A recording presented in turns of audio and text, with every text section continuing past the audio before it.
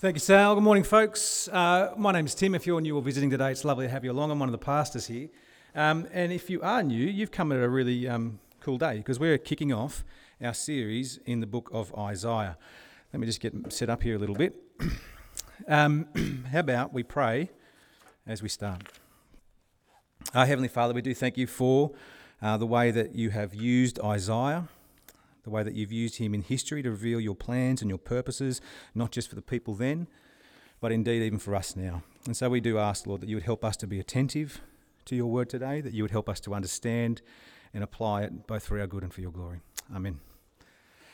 Now, as I said, we're starting a series on the book of Isaiah today. If you're unaware, just in case you're unaware, Isaiah is one of the three major prophets of the Old Testament.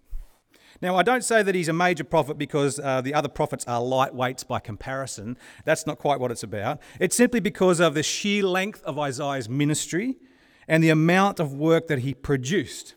So along with the other major prophets, Ezekiel's 48 chapters, Jeremiah's 52 chapters, and Isaiah's 66 chapters, these make up some of the longest books in the whole Bible. And at 66 chapters long, I'm not sure if you've had a bit of a gander through it, Isaiah can feel like a bit of a monster when you open it up at first. It can feel a bit like an imposing mountain when you're standing at the bottom at the beginning of chapter 1 and looking up to the top, the end of the book. And in fact, I would suggest that if you were to compare the Old Testament with the Himalayan mountain ranges, I would argue that Isaiah is the Everest. Again, I don't say this just because of its sheer length, but because of its content.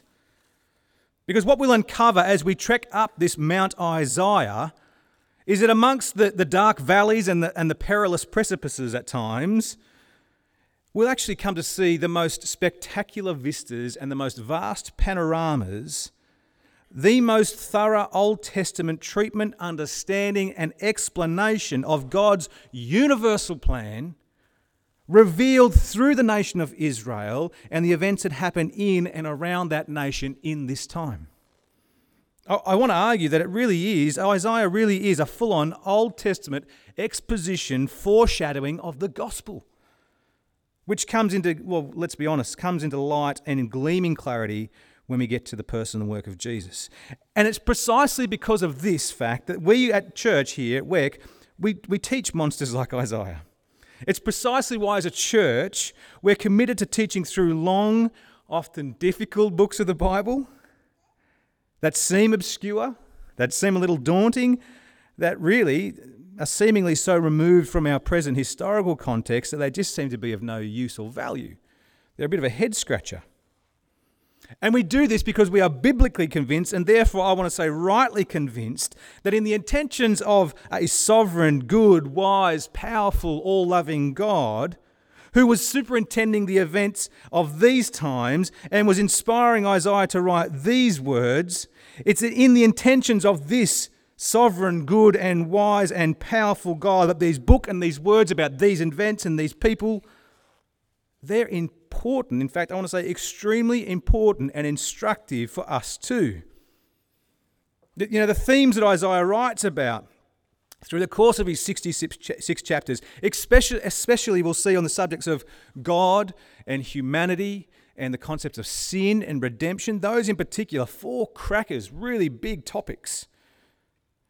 As Isaiah talks about these then, they are of extraordinary import for us even now. They carry weight not just for the time that they were written in and not just in the present. In fact, I want to go further and say that they actually carry weight for eternity. It's that significant. It's that big a deal. So I want to sort of start off by saying, don't feel bad if you're a little intimidated standing at the bottom looking up at the top of Mount Isaiah. It's okay if you're feeling a little overwhelmed at present, not sure of how you could possibly make it to the top, because like all good mountain treks, well, they all start with a committed bunch of people and begin with a single step. So let's crack on, eh? My plan today is really to help us set up our trek over the next few weeks, probably actually months, of our way up Isaiah. And let's see where we get to. I want to get us a basic feel for the shape and the structure of the message of Isaiah, the lay of the land, if you will, the terrain. And we're going to do that firstly by looking a little bit at the historical context of what is happening on the world stage when Isaiah is writing. By the way, if you haven't got one, there are outlines at the back that have got some notes that sort of help you take some ideas down as we go along. I think it's important. It's pretty dense. It's pretty thick. But we look at the historical context, what is happening on the world stage when Isaiah was writing. Actually, can I say it just as a quick aside as well? It's this feature of Christianity and the Bible in particular that really just outshines other religious texts. Can I just say that? It's actually, the Bible is written in real historical times, about real historical places and people and event, many of which are verifiable through archaeological investigation and the like. And therefore, because it's so historically savvy, it's actually open to critique, and that's good. That's actually helpful because it keeps standing up. It's just fantastic. So, look, we'll look at a little bit of the historical context. That's the first thing we'll do. Secondly, we'll also look at some of the modern objections to the authorship of Isaiah. This is important to do at the beginning because it's something that often causes people to sort of bobble at the beginning, and I think maybe takes them up a different trail that leads up a lesser mountain, if I can use that analogy. And finally, we'll do this by dipping our toe into chapter 1, where we will get a feel for some of the major themes of Isaiah's book as a whole, because actually what I want to help you see is that Isaiah 1 really is like a microcosm, if you like, of the book of Isaiah in itself. It's a small-scale model of what Isaiah treats and explains in greater detail and richer clarity through the other 65 chapters, but we'll get there in turn. First things first, the historical context. Have a look with me, please. If you haven't got a Bible, grab one at the back, put your name in it, it's yours. The opening verse actually gives us the historical time frame of Isaiah's writing. Read it there with me. Isaiah 1:1 says this: "The vision concerning Judah and Jerusalem that Isaiah, son of Amoz, saw during the reigns of Uzziah, Jotham, Ahaz, and Hezekiah, kings of Judah." Now that's a really helpful verse. It's a very helpful thing to see, but it assumes some knowledge, doesn't it? For example, you need to know who and when Kings Uzziah, Jotham, Ahaz, and Hezekiah reigned to be able to place this in history. Helpfully, this is something that we can find out. This is verifiable. And rather than sort of give you an extensive history of the nation of Israel up until this point, I just want to make a couple of quick statements about Israel's history and then point you in a direction for you to fill it out for yourself. In fact, you'll notice that in your outline today, I have put in a little slip. Where'd mine go? I've put in a little slip here. This is a really helpful. It's 2 pages. It's double-sided. Have a look at this. A chap named Mark Barry, he actually has a website full of diagrams and visual aids to help people really get a grip on a lot of the stuff in the Bible. In fact, it's called Visual Unit Me. I think I've got the website there, Kel, if you want to just quickly jot that down. Visualunit.me. Check it out. He's got some awesome stuff. I've put this in here in your... in fact, I have these 2 slips stuck in my Bible in the beginning, and they are very well worn. I go here all the time to try to help me understand. You can see they've got some little, there's a score of a gin rummy game, I think, even on that one. But what I'm getting at is it's super helpful. I use it all the time. Stick them in the front of your Bible. It'll help you out no end as you read and try to get a grasp of what's going on at times. Have a look at them there, but I'm going to refer to a couple of these today. But a couple of key facts you need to know up front. The nation of Israel was split into 2 kingdoms after the king Solomon died in 922 BC. You can read about that in 1 Kings 12 if you're interested. You can see it there on the diagram as it's represented, that fork in the line. There's a line going straight down and then she forks off. That's King Solomon dies. Jeroboam and Rehoboam set up rival kingdoms, and in fact they split into 2 kingdoms. One was known as Judah, that's the left line, made up of 2 tribes in the south, and the kingdom of Israel, which is annoying because it was all Israel, now it's the northern kingdoms. Anyways, Israel made up of 10 tribes in the north. And each of these kingdoms had separate kings and operated as kind of separate independent sort of nations for the most part. Now what's important to see is that Isaiah's prophecy starts at the time of King Uzziah's death. He's also called Azariah, you'll see on the king's sheet. He starts at the time of his death in 740 BC and continues into the reign of King Hezekiah, who came to the throne about 715 BC, which means that Isaiah is prophesying for at least 25 years, possibly up to 50 years. But even more important than that is to realize that when Isaiah is preaching, he's prophesying to the southern kingdoms, to Judah. And he begins it at a time when the northern kingdom was still around at first. You see, what happens as Isaiah is preaching in the south, there's problems on the world stage, there's this Assyrian crisis, and in the course of Isaiah's prophetic ministry in the south, Israel in the north gets overrun by the Assyrian nation in 722 BC. Now, this is uber significant because although the two nations of Israel have sort of set them up as opposition, they're still in a sense, well, they still share the common ancestry with Abraham and Isaac and Jacob, and therefore they have a common interest and a common claim in the covenant promises made by the God of Israel singular. That's Yahweh. And so it becomes the destruction of the northern kingdom of Israel. This becomes a major plank in Isaiah's prophetic warnings to Judah and to Judea and to Jerusalem. Essentially, Isaiah will point to that example of Israel in the north and declare, guys, don't miss that. Yahweh has punished them for rebelling and ignoring him. Don't go the same way. That's essentially what he keeps pointing at.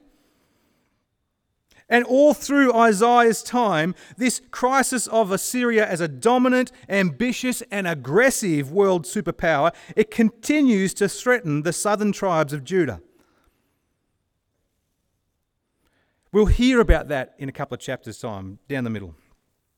And even though Isaiah is not around to witness the eventual destruction of Judah and Jerusalem, though he's not around to witness the exile of the people of Judea, of Jerusalem, to the now new superpower of Babylon, 597, 586 BC, there's 2 deportations. Even though he's not around to witness that personally, he writes about it in his prophecies. More than that, he doesn't just write about the fall of Jerusalem in his prophecies, he even writes about the restoration too. Now get this, that's something that happens 200 years into the future when Isaiah is writing. It's something that is happening way outside Isaiah's own lifetime. In fact, he even mentions a Persian king by the name of Cyrus 200 years before that guy's born. Isaiah 44, 28 and 45, 1. Now that causes some concern amongst people, doesn't it? This causes people to raise some questions about the authorship of Isaiah, because people rightly recognise not only a thematic and a stylistic difference between there's 2 chunks in Isaiah. Often they say 1 to 39 sort of operates as a unit about judgment. 40 to 66 seems to be stylistically more about, or thematically rather, more about hope. And actually they even break it down a little bit further if you're really keen, between 40 and 55 and 55 and 66. But this causes people to have some bobbles. It causes people to be perplexed by the precise historical accuracy of Isaiah's prophetic utterances that really could not have been fully understood either by the man himself or the people he spoke to in the time that he spoke them. And because of this, people conclude that Isaiah, it's not a single unit. More likely it's the writing of 2, maybe even 3 Isaiahs.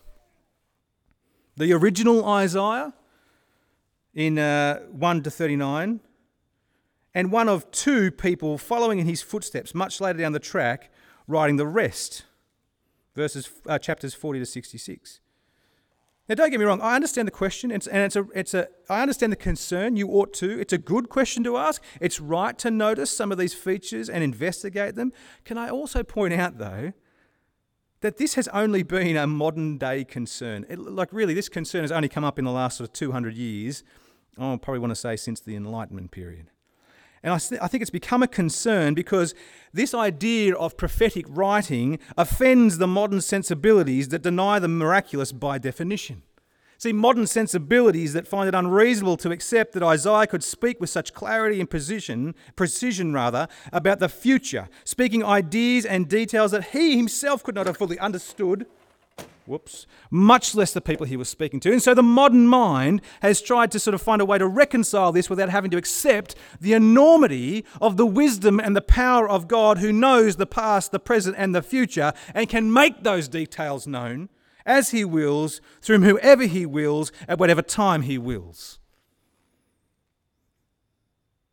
Can I just say here, folks, though, it's not only not necessary to try to deny the unity and the singularity of the authorship of Isaiah, it actually cuts against the grain of the message itself.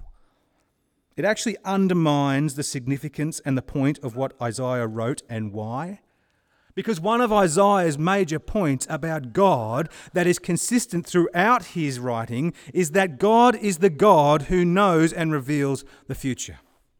This is the reason why Judah should trust him then. It's still the reason why we should trust him now.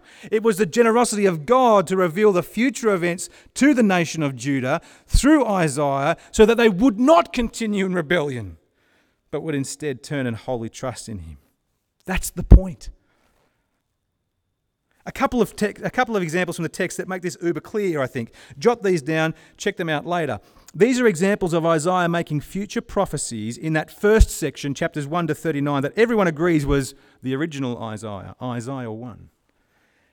What we see in chapter 7, verses 8 and 9, and chapter 8, verses 4 and 8, is this original Isaiah, prophesying the future downfall of the north by Assyria specifically. And then in chapter 13 and 14, in this same section, the future rise and fall of Babylon and Persia and the eventual return of Isaiah from a captivity, from an exile. This is the same Isaiah. Now, I point this out because it is not just intellectually inconsistent, it's also unreasonable to accept those as the God-inspired prophecies of the real Isaiah, the first Isaiah, but then deny similar prophecies in the back half in preference of another author, or at least one or two other authors. Though there is no historical evidence to suggest that there ever was, there was never any historical evidence to suggest that anyone thought of that ever any point until the last couple of hundred years. But what's more than that, another clear reason to accept the single authorship of Isaiah and therefore to embrace the significance of the awesomeness of God in this text is the fact that Isaiah is quoted regularly in the New Testament. In fact, over 400 times Isaiah is quoted from in the New Testament from all chapters, from 1 through to 66. But most significantly, I want you to see, is that when Isaiah is quoted by the gospel writers, they often attribute the quote directly to the man Isaiah himself. They don't just reference what he said. Sometimes they do. They say, as it is written elsewhere, yada, yada, yada, yada, and they quote. But often they quote him and reference the man himself. Just look at a couple of examples from Matthew's Gospel. They'll come up on the screen. I'm not going to read them all out. Again, you can jot them down if you're keen to follow them up. It would be a good idea. But let me just point out a couple of significant ones so you get the gist of what I'm talking about here. Those couple of ones there, Matthew 13 and Matthew 15. This is Jesus himself attributing Isaiah references to the man, the prophet Isaiah. He quotes Isaiah 6:9 in Matthew 13 and 14 and says, this is Isaiah. In fact, when he does it in Matthew 15, he does the same thing. In fact, he says, I'll put this one on the screen for you. You hypocrites, says Jesus. Isaiah was right when he prophesied about you, and then he quotes Isaiah 29:13. Here, Jesus himself attributes Isaiah to the man, Isaiah. John does the same thing when he quotes from both ends of the book of Isaiah. He quotes at one point in John 12:38 and 39, he actually quotes Isaiah 53:10 and Isaiah 6:10 in successive verses, back to back. Isaiah was right, he says. This is what Isaiah said about you, quoting both half of the books. Now, those things alone ought actually seal the deal. If it was good enough for Jesus to accept that Isaiah really wrote this stuff personally, it's good enough for me. I want to say it ought to be good enough for you. And they're just a few pieces of evidence. I could go on and I could wax lyrical on this sort of stuff for a while. There's plenty more, but I want you to see how important it is and how actually reasonable it is to understand the book of Isaiah as the God-inspired, Holy Spirit-assisted writing of the one man at the one time period in history. And yet it foresees, it illuminates, and it explains historical events far beyond his lifetime. And that's the point. I mean, after all, what we'll see when we come to the very back end of Isaiah is some of the most profound and illuminating prophetic expectations of the Messiah fulfilled perfectly in the man Jesus, so much so that it just blows your mind.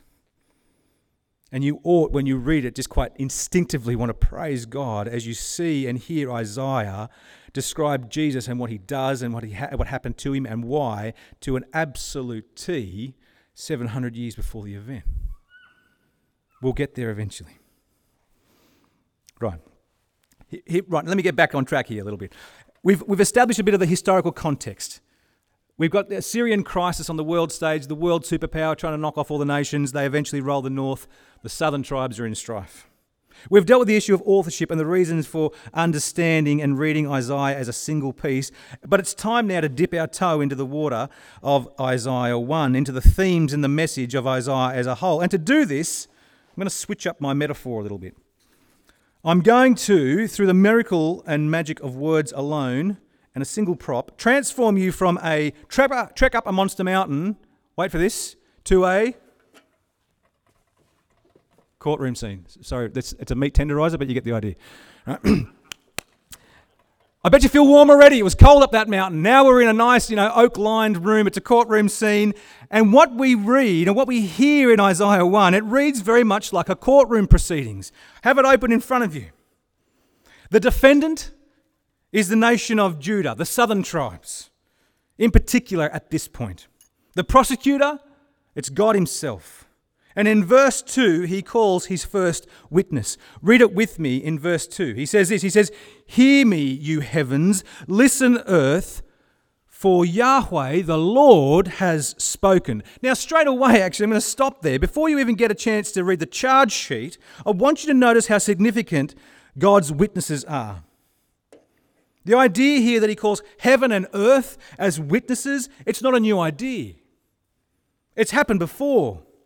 In fact, it happens to demonstrate the extent of Yahweh's jurisdiction. In other words, all of creation is his. All of creation bears witness to him and for him. You may remember earlier in Israel's history when Moses called heaven and earth as witnesses also. Just in case you've forgotten, let me remind you. Deuteronomy 30. This one will come up on the screen so you don't have to find it. You don't have to do the flicking if you don't like to. This is what Moses says as he's addressing the Israelites even before they cross over the Jordan into the promised land. He says this to them, Deuteronomy 30, verse 15. He says, "See, I set before you today life and prosperity, death and destruction. For I command you today to love the Lord your God, to walk in obedience to him, and to keep his commands, decrees and laws. Then you will live and increase, and the Lord your God will bless you in the land you are entering to possess. But if your heart turns away and you are not obedient, and if you are drawn away to bow down to other gods and worship them, I could declare to you this day that you will certainly be destroyed. You will not live long in the land you are crossing the Jordan to enter and possess. This day I call the heavens and the earth as witnesses against you, that I have set before you life and death, blessing and curses.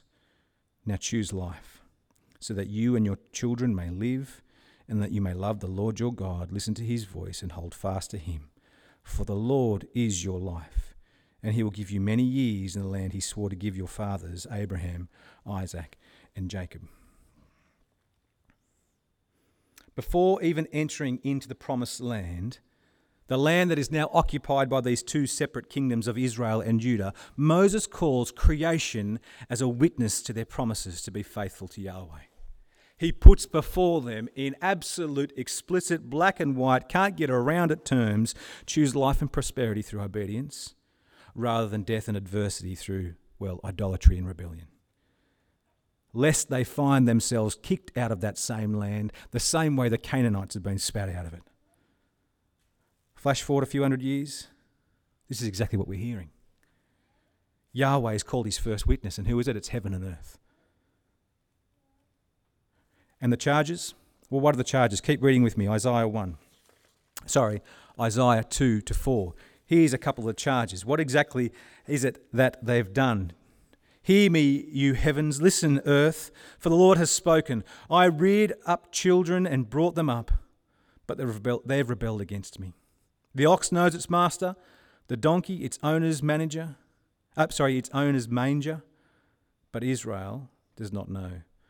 My people do not understand. Woe to the sinful nation, a people whose guilt is great, a brood of evildoers, children given to corruption. They have forsaken the Lord. They have spurned the Holy One of Israel and turned their backs on him.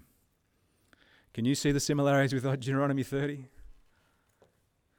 It's exactly what Moses warned them against explicitly before they even crossed the river into the land. And yet here we see them. Rebellion, verse 2. They've abandoned Yahweh, verse 4. They've spurned the Holy One of Israel. They've turned their backs on him. And it's not just the rebellion against an arbitrary rule or rejection of a horrible taskmaster. That's not what's going on here. This is children despising their father. This is creation having the audacity of spurning the Creator. You can hear the significance, and I even want to say the hurt in God's words in the second half of verse 2. He says, I reared up children and brought them up, but they've rebelled against me. I mean, this is madness. This is rebellion of a whole other order. Israel as a nation are not operating with the common sense that God gave a mule. I mean, even a dumb ox knows his owner. Even a donkey understands his dependence on his master for food. But Israel, though entirely dependent on God and though they've pledged themselves to a covenant faithfulness, in which, mind you, God provides all the benefits, despite this, Israel, Judah, they've rejected her God. That's madness. That is horrific. That is classic cutting off your nose despite your face sort of stuff. And even creation can testify to the high-handed nature of this sinful stupidity. But that's not the only charge. This rap sheet is longer. I mean, it stems from the rejection of Yahweh, absolutely. But what's the net effect? It gets worse still. In fact, look at it there in verses 11 to 15. We read, not only have they rejected and abandoned Yahweh and their covenant promises to faithfulness, but they want to pretend that it's all sweetness and light between them and God. Did you notice this as it was read out? Did you hear the kind of religious hypocrisy, the kind of fake, shallow, false worship of God they're bunging on? Have a look at it there, 11 to 14. God speaking again, the multitude of your sacrifices, what are they to me, says the Lord?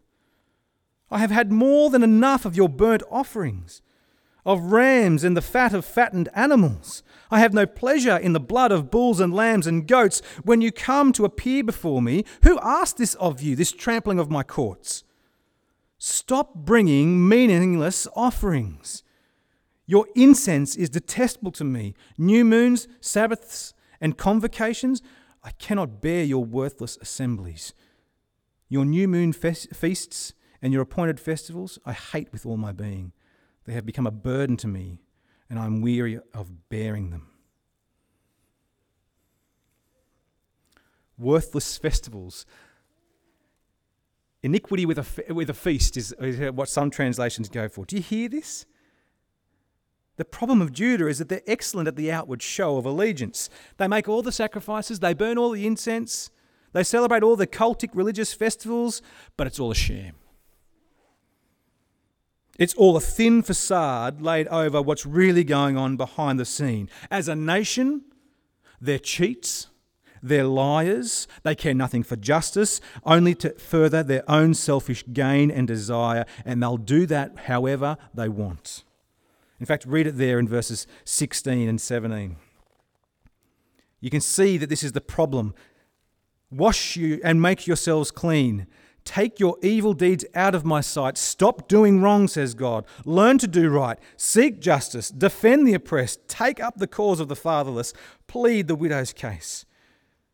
Furthermore, in verse 22, your silver has become dross. Your choice wine is diluted with water. Your rulers are rebels and partners with thieves. They all love bribes. They chase after gifts. They do not defend the cause of the fatherless. The widow's case does not come before them. Do you see the problem with this, folks? Do you realize the extent of Israel's guilt in rebellion? Do you recognize it in yourself? See, friends, it's easy for us to sit here nearly 3,000 years later and recognize with clarity all the faults of the nation of Israel and the nations of Judah, to shake our heads and wag our fingers and at all the right places about how sinful and stupid they were. But the truth of the matter is, folks, it's not just Judah's issue, it's our issue too. And though, don't get me wrong, in the immediate historical context, Isaiah is absolutely calling out Judah.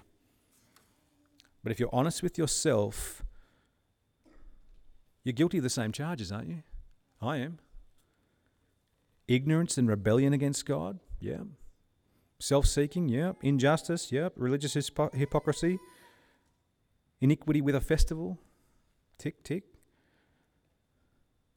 And this ought not surprise you, because we share our creatureliness with Judah. We are likewise part of God's creation, and like the rest, we regularly forget or deny our dependence on the Creator for all things. For light, for warmth, for rain, for food. Think about this. Even the next breath that you take, you don't take that by some divine right. They're not yours by feat of your own decision. They're yours by divine favour.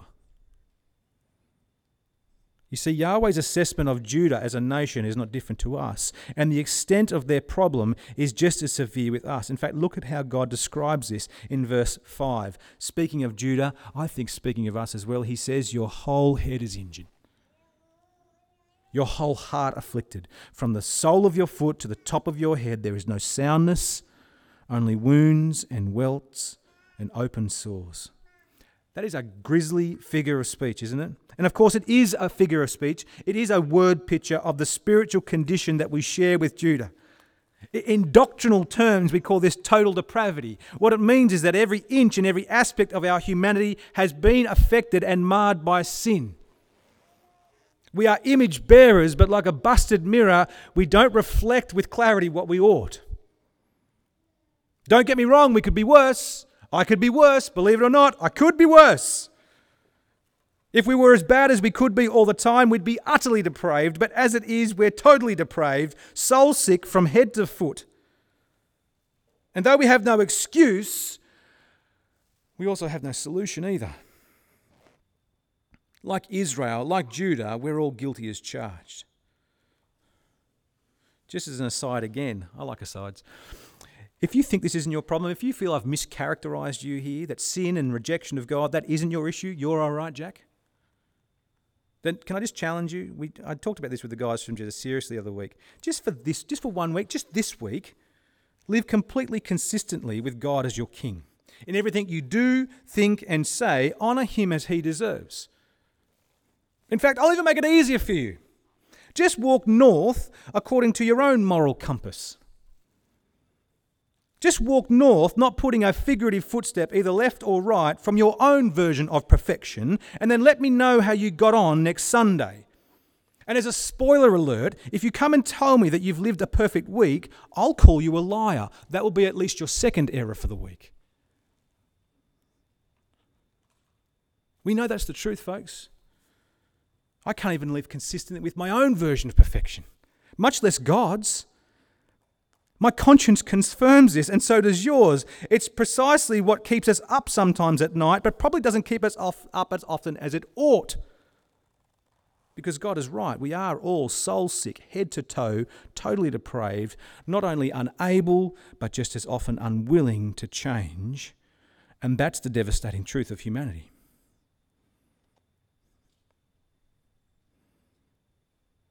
And if that's the charge, of which we, along with Judah, are guilty, what's the penalty? Well, we heard it already in Deuteronomy 30, didn't we? It wasn't blessing, it was curse. It was not prosperity now, it's adversity. It's not life, it's death. And God says as much in Isaiah 1 as he compares the deserving fate of Judah to that of Sodom and Gomorrah, cities that he literally, utterly destroyed by fire in judgment in Genesis 19. Razed them to the ground. Did you notice that reference as we went through? That's what ought happen to Judah. That's what God would be justifiable doing to us. And yet it's not the sentence that God passes.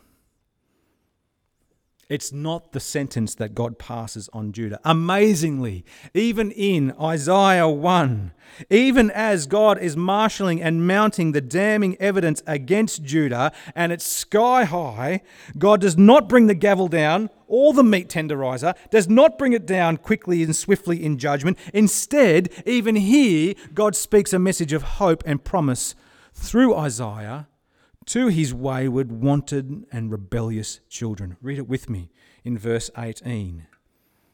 And please listen in, if you've already recognized yourself as a guilty sinner along with Judah. Listen to what God says there in verse 18. Come now, he says, let us settle the matter, says Yahweh.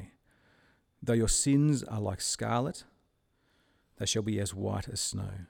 Though they are as red as crimson, they shall be like wool. Do you hear that? Even at the moment of the mountain of evidence against Judah, against us, God, the prosecutor and the judge, now becomes the defense attorney and the advocate. The one who has the right to crash down his divine gavel and pass judgment on us pauses before passing that sentence and offers a different possibility.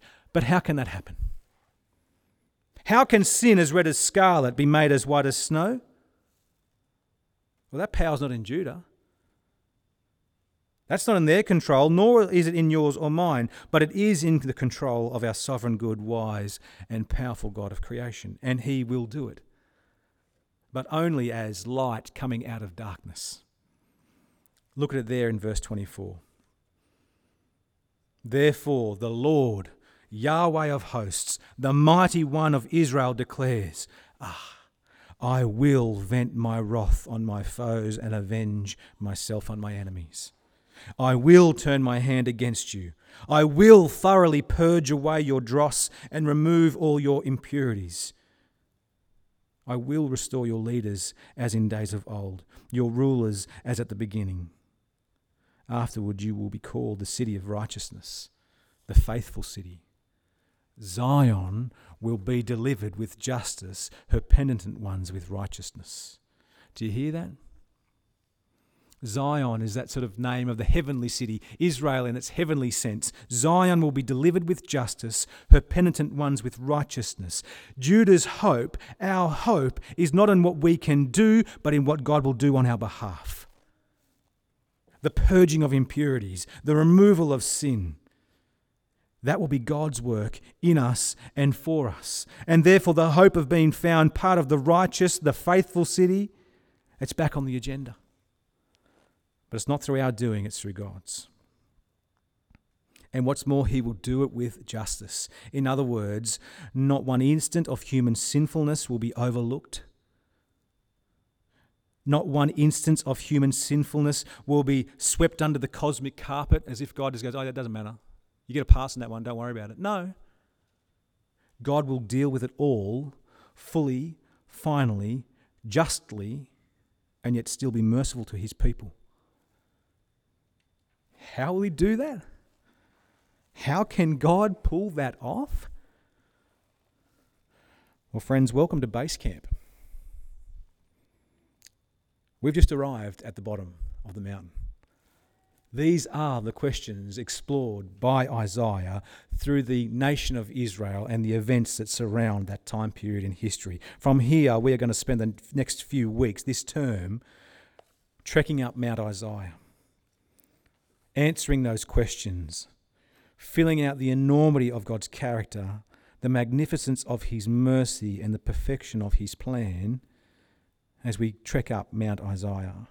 Friends, I genuinely hope you're as excited as I am. I'm already itching to get to next week. I hope you are too. We're going to stop now and we're going to pray that God would actually help us as we ascend. Let's do that.